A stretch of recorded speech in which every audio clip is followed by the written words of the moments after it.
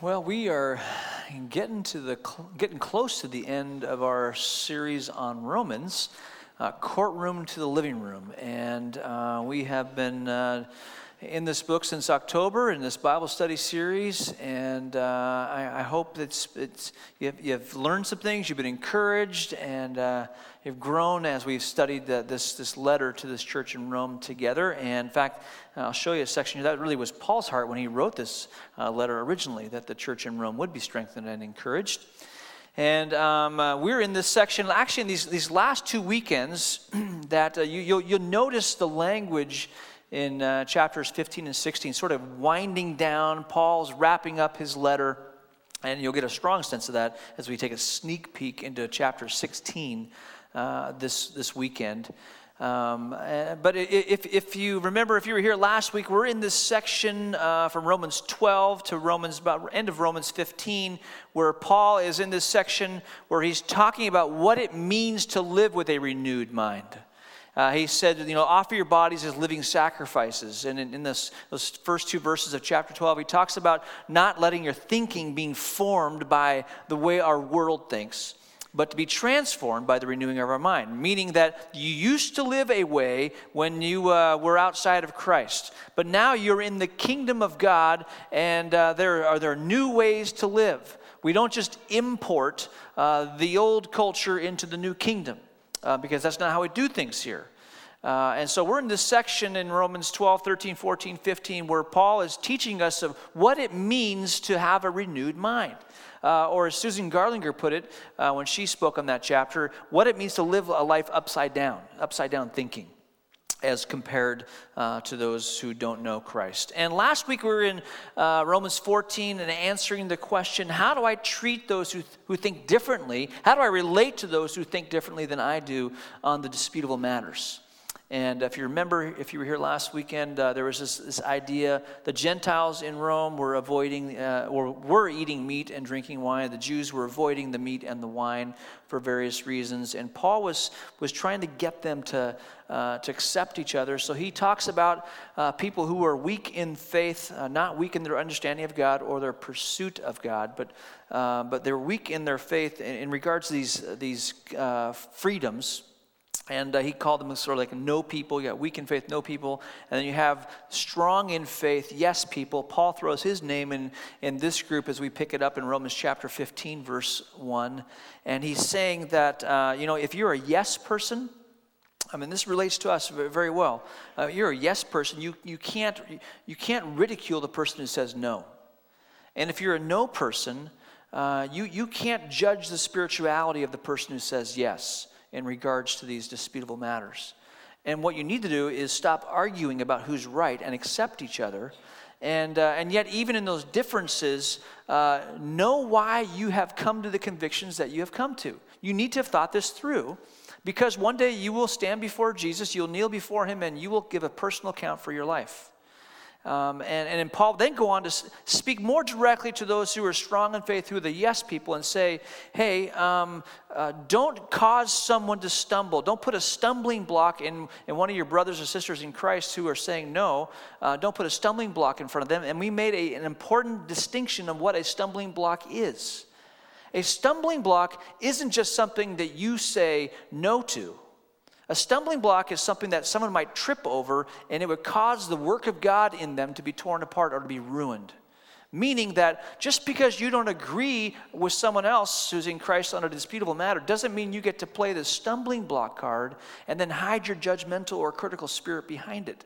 That's not a stumbling block, which is why we need to accept each other. A stumbling block is something that might cause someone to their faith to be ruined or to walk away from Christ. And so it's an important distinction as we learn to live in this living room. Now we got all these people who are solid on the non-negotiables, but we get in the living room and realize that we all have different histories, we have different convictions on these things the Bible is silent on, and the temptation is to add our voice to what we think the Bible should say. The goal is unity, harmony. It's not uniformity. We don't all try and sing the same note. We take all of our convictions and add them together and make great music together as we love one another, even though we might disagree on these matters that we would term disputable. Now today, we're going to capture Romans 15, verse 14 to the end of the chapter, take a sneak peek into Romans 16. But in order to understand this, we really need to reset the context. And some of this might be a little bit of a reminder for you because we looked at this early on in our study to know what was happening. What was the larger story in the book of Romans? So if you go to Romans chapter 1, we're going to piece together here what's been happening. Romans 1:8. Paul is writing and he says, "Let me say first that I thank my God through Jesus Christ for all of you because your faith in him is being talked about all over the world. God knows how often I pray for you. Day and night I bring you and your needs in prayer to God, whom I serve with all my heart by spreading the good news about his Son." Now in these next verses, what Paul is going to do is he's going to show his motive in writing the letter. He's going to give us 4 motives in writing the letter. And again, this is a bit of review. One of the things I always pray for is the opportunity, God willing, to come at last to see you. For I long to visit you so I can bring you some spiritual gift. That's motive number 1. I want to bring you some spiritual gift that will help you grow strong in the Lord. When we get together, here's motive number 2. I want to encourage you in your faith. And then here's motive number 3. But I also want to be encouraged by yours. I want you to know, dear brothers and sisters, that I planned many times to visit you, but I was prevented until now. And here's motive number 4. I want to work among you and see spiritual fruit, just as I have seen among other Gentiles. That's the motive of Paul's writing in this letter. My hope is that as we've gone through this letter, you too have felt strengthened in your faith. You've been encouraged. I've been encouraged. And that there might have been a harvest. And by the way, when we started our series in October, if you go October 1 through this weekend, 117 people through the ministries of Salem Alliance Church have gone from the courtroom to the living room. And we're just praise God for that so many people are coming alive in Christ. And Paul, he's not done in sharing the good news of the gospel. So here's what I want to do is I want to take Romans 1, verse 13, and if you were to sort of cut and paste and pull out the heart of Romans, pull out the center of Romans, take Romans 1:13 and then connect it to Romans chapter 15, verses 23 and 24, like an unbroken sentence, this is how it reads, and it gives us some context here. It says, I want you to know, dear brothers and sisters, that I planned many times to visit you, but I was prevented until now. I want to work among you and see spiritual fruit, just as I have seen among the Gentiles. That's chapter 1, verse 13. Now, chapter 15.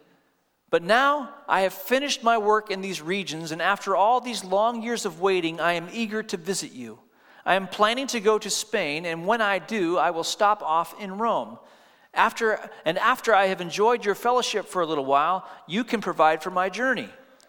Paul's not shy. He's got a plan for their life, right? Well, that's the movement of what's happening here. Paul, remember Paul was this church persecutor. Church persecutor, he's on the road to Damascus, and he's going to go to Damascus and persecute more Christians. As he's on the road, he has an encounter with the risen Christ, and he goes from church persecutor to church planter. And in fact, where he starts out is in this city called Antioch. He's with a guy named, his sidekick is Barnabas. They're in Antioch. Barnabas kind of gets them over there, and they're worshiping in this community. This community where people who follow Jesus were first called Christians, meaning little Christ. Like, wow, you look like Jesus. You're like a little Jesus. That's where the name Christian first arose, was in the city of Antioch. Paul and Barnabas, and then Paul and others, went out from Antioch and traveled all through that area of Turkey and Greece and up that area up there. Today it's the Balkan Peninsula. It's where Albania, Bulgaria, Bosnia, that area there, where those right up kind of to the east of Italy. Paul's planting churches there as well, and that's the area that we'll read here in a second in Romans 15. It's called Illyricum. That's that shaded area on the map. Paul has gone from Jerusalem to Antioch, all through Turkey, all through Greece. He's gone up that Balkan Peninsula, and he's planted churches everywhere. In fact, pretty much there are sustainable churches now that are proclaiming the good news, and he's not going to hang up his Bible somewhere and go start learning how to play golf. he's not done, because he's pretty intense on living out the call God has laid on his life. So his call means for him preaching the good news of the gospel to people, to Gentiles specifically, who have never heard. Go to places that they've never heard about Jesus. So he has his eyes set on Spain. He wants to go there. But here's the problem. Antioch, if you'll remember, Antioch is his home church. Well, that's a long way from Spain. So he needs a new home church. He needs a mature sending church that he can call home now that's closer to Spain. And that's why he's writing to this church in Rome. So he wants Rome to be his new church. And from there, even though he's never been there before, he's saying, I want you to provide for me because I want you to be my new sending church, my new partner church. And from there, I want to go to Spain. And I'm going to preach the gospel in Spain because they've never heard the name Jesus. That's where I'm headed. That's the context for the whole book of Romans. That's what's happening behind the scenes. And Paul, before he's going to go to Rome, he's got one little errand left to run. He wants to go back to Jerusalem because all through Turkey and Greece, he's been taking this offering for the poor Christians in Jerusalem. And he's really doing a masterful, beautiful thing here. He's taking offerings in Gentile churches, and he's going to take these offerings back to Jerusalem and give this money to the poor Christians in Jerusalem, Jewish believers. What he's doing here is he's forging Jewish-Gentile unity. It's brilliant on his part.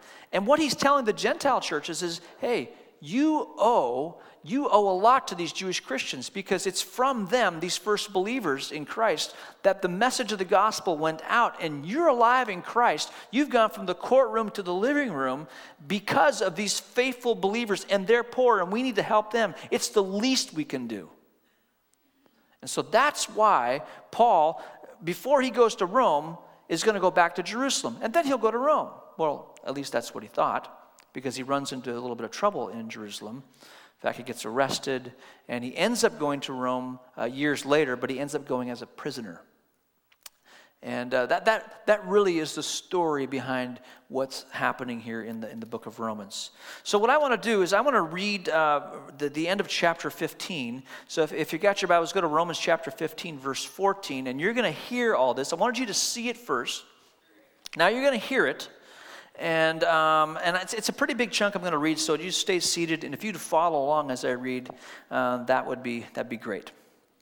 Romans 15, verse 14. I am fully convinced, my dear brothers and sisters, that you are full of goodness. You know these things so well, you can teach each other all about them. Let me just pause there for a second, because that really is a picture of a mature church. You have knowledge, you know, you're full of goodness, and you know you have this knowledge, and you can teach others. Rome, you're a mature church. Verse 15, even so, I have been bold enough to write about some of these points, knowing that all you need is this reminder. For by God's grace, I am a special messenger from Christ Jesus to you Gentiles. I bring you the good news so that I might present you as an acceptable offering to God, made holy by the Holy Spirit. And he's using temple language there to say what he's done. Verse 17, so I have reason to be enthusiastic about all Christ Jesus has done through me in my service to God. Yet I dare not boast about anything except what Christ has done through me, bringing the Gentiles to God by my message. And by the way, I worked among them. They were convinced by the power of miraculous signs and wonders, and by the power of God's Spirit. In this way, I have fully presented the good news of Christ from Jerusalem all the way to Illyricum. My ambition has always been to preach the good news where the name of Christ has never been heard, rather than where a church has already been started by someone else. I have been following the plans spoken of in the Scriptures where it says, those who have never been told about him will see, and those who have never heard of him will understand. In fact, my visit to you has been delayed so long because I have been preaching in these places.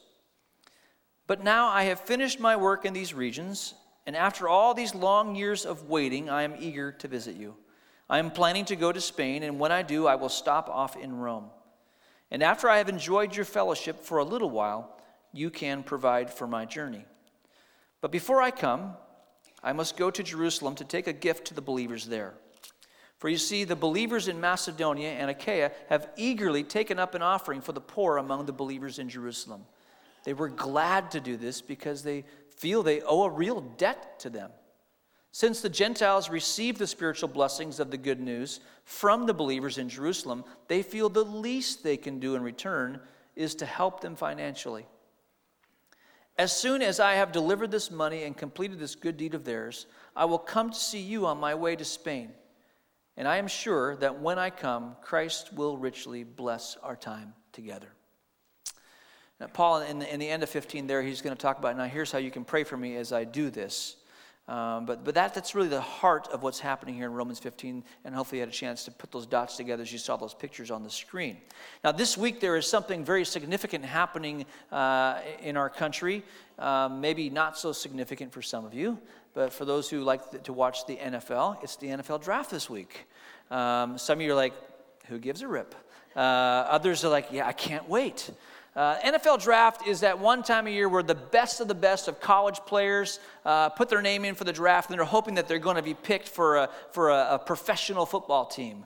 And there are multiple rounds of choices, and whoever is picked first in round one is really kind of famous. And by the way, they also end up signing a lucrative contract. They're going to make a lot of money, and really anyone in that first round is going to do pretty well financially. Anyone in the NFL is going to do pretty good financially. This year, the first round, first pick, the word is out. It's going to be a guy named Andrew Luck who played quarterback for Stanford. If you're a Colts fan, you're happy about that because you really need a quarterback. And but Luck will get chosen first. But there's the guy who's probably going to go second. He actually won the Heisman Trophy. And his name is Robert Griffin III. That's a very cool name. And he won the Heisman Trophy. And then you kind of start going through all the rounds and all. And it takes days. I mean, they're making all these picks. And I think this year there's 256 picks. And years gone by, it's like 254, 255, somewhere in there. Going back to Robert Griffin III, he won the Heisman Trophy. Here's a picture of the Heisman Trophy behind me. This is the trophy you get when you're the most valuable player in college football. You get all this acclaim, all this fame, and this is a significant trophy that you get to win, the Heisman. In the NFL draft, when they get down to the very last pick, the last person in the NFL draft also gets a trophy. It's called the Losman Trophy. It's sort of a spoof on the Heisman, all right? Now, if you go back to the Heisman, you see how the football is so carefully tucked and the arm is extended and the guy's warding off the attackers who are going to come try and strip the ball? That's the Heisman. You're the MVP. The Losman, you can't even hang on to the ball. You're fumbling it. You're dropping it. In fact, that last person who will be picked in the NFL draft this next week, they'll get this trophy, and they will be awarded a jersey with a title on the back of it. The title is Mr. Irrelevant, meaning no one's ever going to know you. You're never going to make it in the NFL. You're irrelevant. You're number 254. You're not the Heisman, you're the Losman. You're Mr. Irrelevant. Now, ever felt like when you read stories in the Bible and you read stories about a guy named Paul who's like going all over the world and planting churches, that these guys, these men, these women, they're sort of they win the Heisman of missions, of church. I mean, they're just these superheroes. I mean, you look at a lady like Esther who stands up to a king and who risks her life and shows courage, and you wonder, man, could I ever take that risk? Could I express that kind of courage? Or maybe a guy like Peter who, he has his ups and downs, but he really does stand up for Christ. And in fact, he will be crucified himself. He'll die for his faith. He's called Peter the Rock. And you compare your life to Peter, and you might think, I'm not Peter the Rock. I feel like I'm a little bit like Play-Doh. I'm pretty soft, squishy, and not very stable.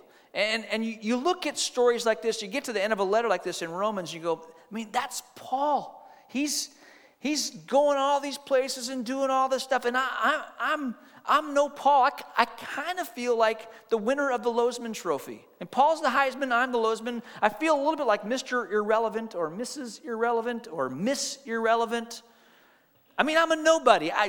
You'll never read my name in the pages of Scripture. You ever felt that way? I know I have, as I just don't know if I could ever do that. Well, here's the deal. That, yes, Paul he has a unique gift. He has this call on his life to preach the gospel in places where Jesus has never been heard. And he possesses this holy ambition to do this no matter what is in his way. I mean, think about some of the stories. The guy he's had rocks thrown at him. He's been left for dead. He's been whipped several times. He's been shipwrecked. He's been thrown in prison. It seems like, when he gets to a place like Malta, a poisonous snake is attracted to him and bites him. If anything could go wrong, it happens to Paul. There's all this stuff that's happening. Yet he doesn't stop doing the things that God's called him to because of this holy ambition that he possesses. He just pushes right through it all. It doesn't mean there's no pain. It just means he's not stopping. He's not going to stop in this pursuit of preaching Christ to people who have never heard about him. And he possesses this holy ambition. But the fact of the matter is that you and I, we're not Paul's. Maybe you have a church planting gift. Maybe there's an apostolic gift you have. But the reality is that we're not all church planters, and we're not all going to go to these nations where people have never heard. Some will. You're not Paul, but you are who you are, and God has a call on your life as well. And my guess is that some of you in this room can identify your holy ambition. Or maybe you're here today and you're wondering, I don't know where I fit in. We'd love to help you discover that. Because once you understand the call on your life, and it's a call not to duplicate someone else's call, it's to live out the call that God's put on your life, to use the spiritual gifts that God's given to you. You'll push through obstacles, and you'll jump over hurdles, and you'll do the things that God's calling you to accomplish, and you don't need to be Paul. You may feel like a number. You may feel like a winner of a Lozman Trophy, but you're not Mr. Irrelevant. You're not Mrs. Irrelevant or Miss Irrelevant. You're a son or daughter of the King, and God wants to use you. Bill Hybels, pastor of a church in Willow Creek Community Church in Chicago area. Several years ago, I heard him give this talk, and he was talking about this idea of a holy ambition. He called it a holy discontent. And he was talking about this idea that, when we see something that's wrong, or we see something that needs to be fixed, or we see a need that's going unmet, that there's something in us that rises to this point where we feel like we just can't stand it anymore. We've got to do something about it. We've got to get in there and help out and fix it. And sometimes the way we do it is not right. Hybels, he talks about the story of Moses in Exodus 2, where Moses is still in Pharaoh's household, and Moses is taking a walk one day, and he sees an Egyptian taskmaster brutally beating a Hebrew slave. And Moses has one of those defining moments where he just can't take it. He has to do something. So he jumps up and jumps in there and breaks up the fight, and then goes overboard, and then he starts beating on the Egyptian taskmaster. In fact, beats him to death, kills him, and then buries his body in the sand. Next day, he's walking along. He sees two Hebrew slaves fighting. He jumps in and to break up this fight, and one of the slaves says to him, "You going to kill me and bury me in the sand?" And Moses realizes that his passion to rescue these Hebrew slaves has got him in the trouble. He better flee the country. He flees the country, and he's wandering as a shepherd for 40 years, and the day comes when God is looking at his people, and he's hearing the cries, he's seeing the oppression, and God is wondering, who is out there that I could call to send down to Egypt to let my people go? And who does he tap? But a guy 40 years earlier who experienced that same sense of frustration where he just couldn't take it anymore, he couldn't stand it. He calls Moses, and that's a whole other story. Moses couldn't stand the fact that his people were being oppressed. Neither could God. So God tapped Moses on the shoulder and used him. Hybels then went and talked about this cartoon that many of you, I think, grew up watching. How many of you watched Popeye when you were a kid? Or when you're not a kid, you're watching Popeye. Remember Popeye? Popeye the Sailor Man. He was a unique individual. He would. There's all these characters in that show. There's remember his girlfriend, Olive Oyl. Isn't Olive a great name? Olive is such a great name. Olive Oyl was a strange woman, very pole-like and skinny, and had a funny laugh, but that was Popeye's girlfriend. And then there was this guy who, it's funny because at 5 o'clock service last night, I called him Brutus, which is true. His name is Brutus. A guy came up to me after the service and said, no, it's not Brutus, it's Bluto. So for 6:30 service, I said, well, this enemy, his name is Bluto. Literally, the congregation said, no, it's not. And stopped me in the middle of the sermon. It's Brutus. I'm all confused. So I went last night and checked it out. It started out as Bluto, and it became Brutus, okay? So you Popeye people who watch too much cartoons, relax, okay? Brutus, who once was called Bluto, is sort of like the guy who, he has his eyes on Olive Oyl as well. And then there's Wimpy, this guy who loves cheeseburgers. I don't know how he fit into the whole thing, but Popeye would have these scenarios when he would see to where he would begin to be vexed. He would begin to be frustrated, and he would say something that went like this. He would say, I just can't stand it. I just can't stand it no more. And what would Popeye do? He'd grab spinach. I mean, really, spinach. The whole thing was a ploy with the spinach industry in America, right? Promoting spinach, because no one will eat it. Well, Popeye, he gets his can of spinach, and in miraculous ways, the can would open, and he would just binge on spinach, and he would get this supernatural strength. He already had pretty bizarre forearms. They were big as they were. Then his biceps would get huge, and he would hold them up, and every once in a while in the cartoons, you see like a tugboat going by on his bicep. And he would be so strong, supernatural strength, and he would jump in, and he would take on whatever situation that was frustrating him, that he just couldn't stand it. And I want to suggest to you that Paul, if Paul had the Popeye syndrome, it would be, I just can't stand it when people don't know about who Jesus is. And you probably have something in your life where you just can't stand it. And that's where God takes you and the call that's on you, the gifts that are part of you, and he combines his spirit, and with supernatural strength, he uses you to advance the mission. So you don't have to be a Paul. You don't have to feel like the winner of the Lozman Trophy. You don't have to feel like you're just some number, last pick. No, God uses all people who surrender to him, and through the empowerment of the Spirit, follow him and obey him. And as they do, the name of Jesus is honored. Now, I want to just do a little sneak peek into Romans chapter 16 here. Because Romans chapter 16 is a chapter in the book of Romans that maybe you'd be tempted just kind of like, okay, I got all these names I can't pronounce. Let's just kind of sweep by them real quick. But I want to suggest to you that while we all know the name of Paul, the names in Romans chapter 16 are no less significant.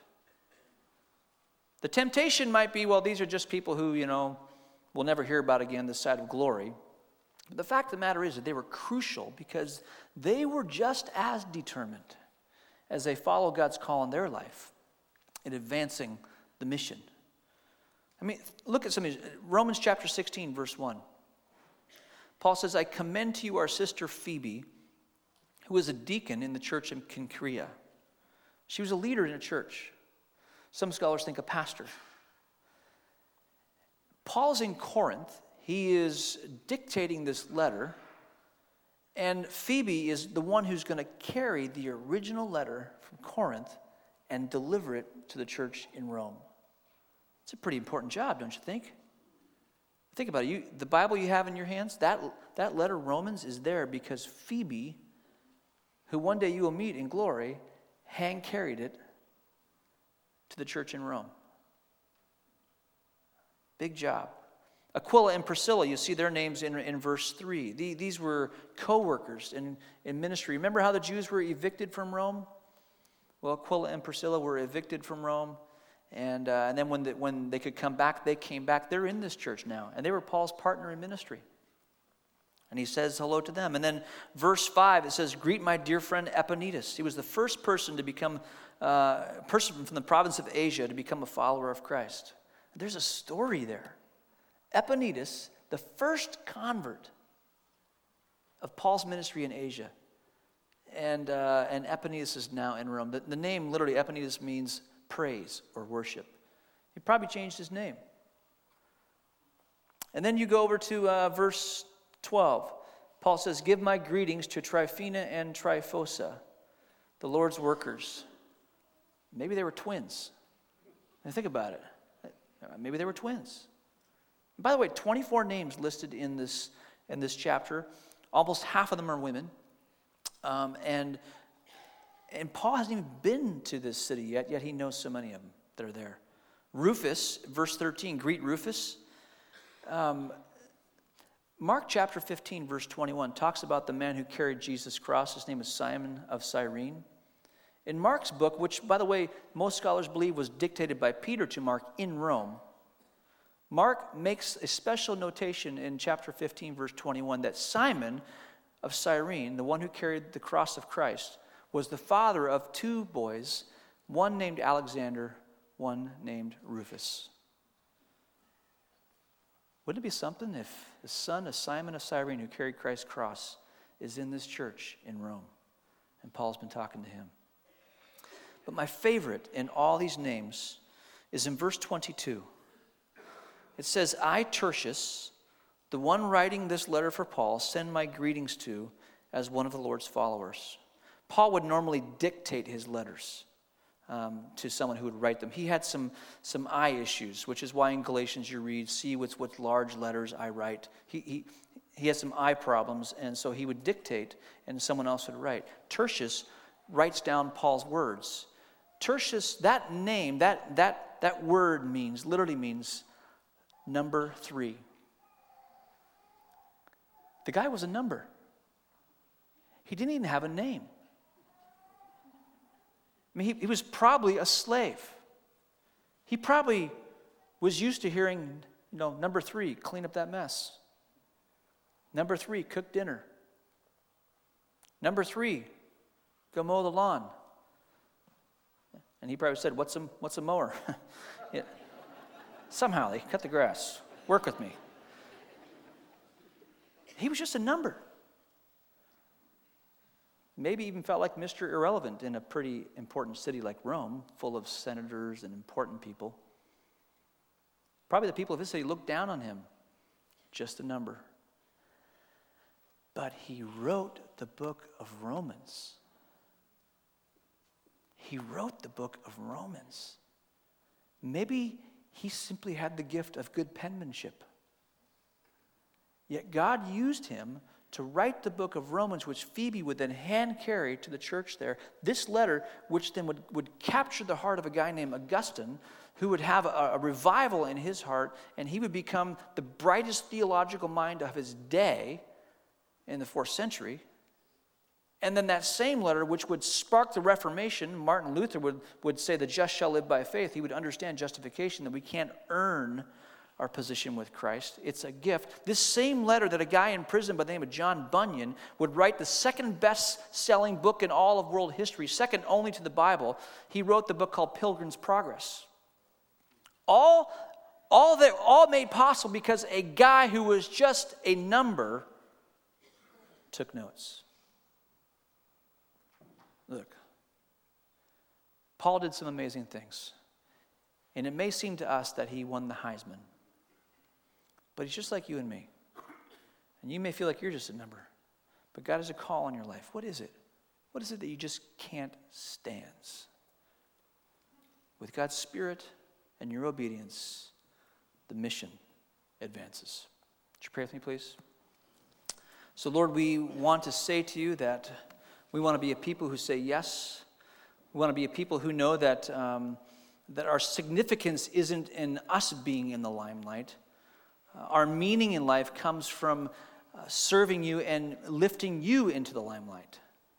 And so we want to say yes to you, whatever it is that you might call us to do, and we want your name to be exalted and glorified. It's in your name that we pray these things.